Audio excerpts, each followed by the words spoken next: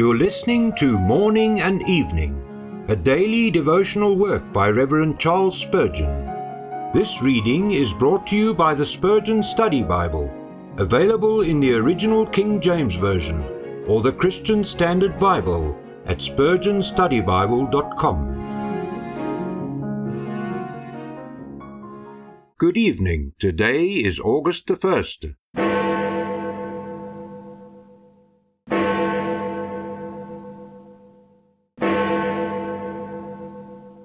Thou crownest the year with thy goodness. Psalm 65 verse 11. All the year round, every hour of every day, God is richly blessing us. Both when we sleep and when we wake, His mercy waits upon us. The sun may leave us a legacy of darkness, but our God never ceases to shine upon His children with beams of love.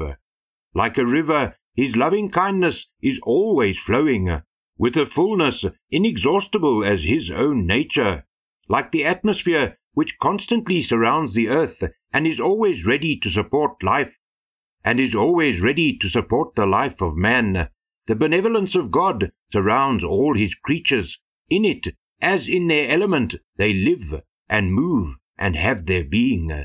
Yet as the sun on summer days gladdens us with beams more warm and bright than at other times, and as rivers are at certain seasons swollen by the rain, and as the atmosphere itself is sometimes fraught with more fresh, more bracing, or more balmy influences than heretofore, so is it with the mercy of God.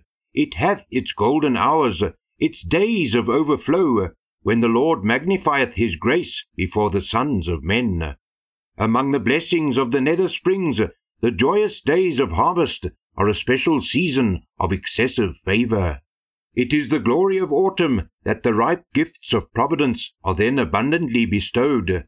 It is the mellow season of realization, whereas all before was but hope and expectation. Great is the joy of harvest. Happy are the reapers who fill their arms with the liberality of heaven. The psalmist tells us that the harvest is the crowning of the year. Surely these crowning mercies call for crowning thanksgiving. Let us render it by the inward emotions of gratitude.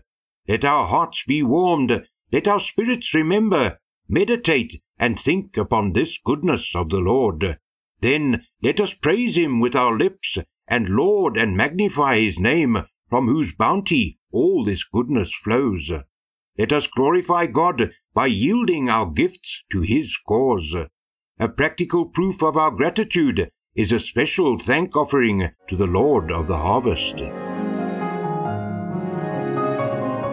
May the grace of the Lord Jesus Christ, and the love of God, and the fellowship of the Holy Spirit be with you all as you rest this night.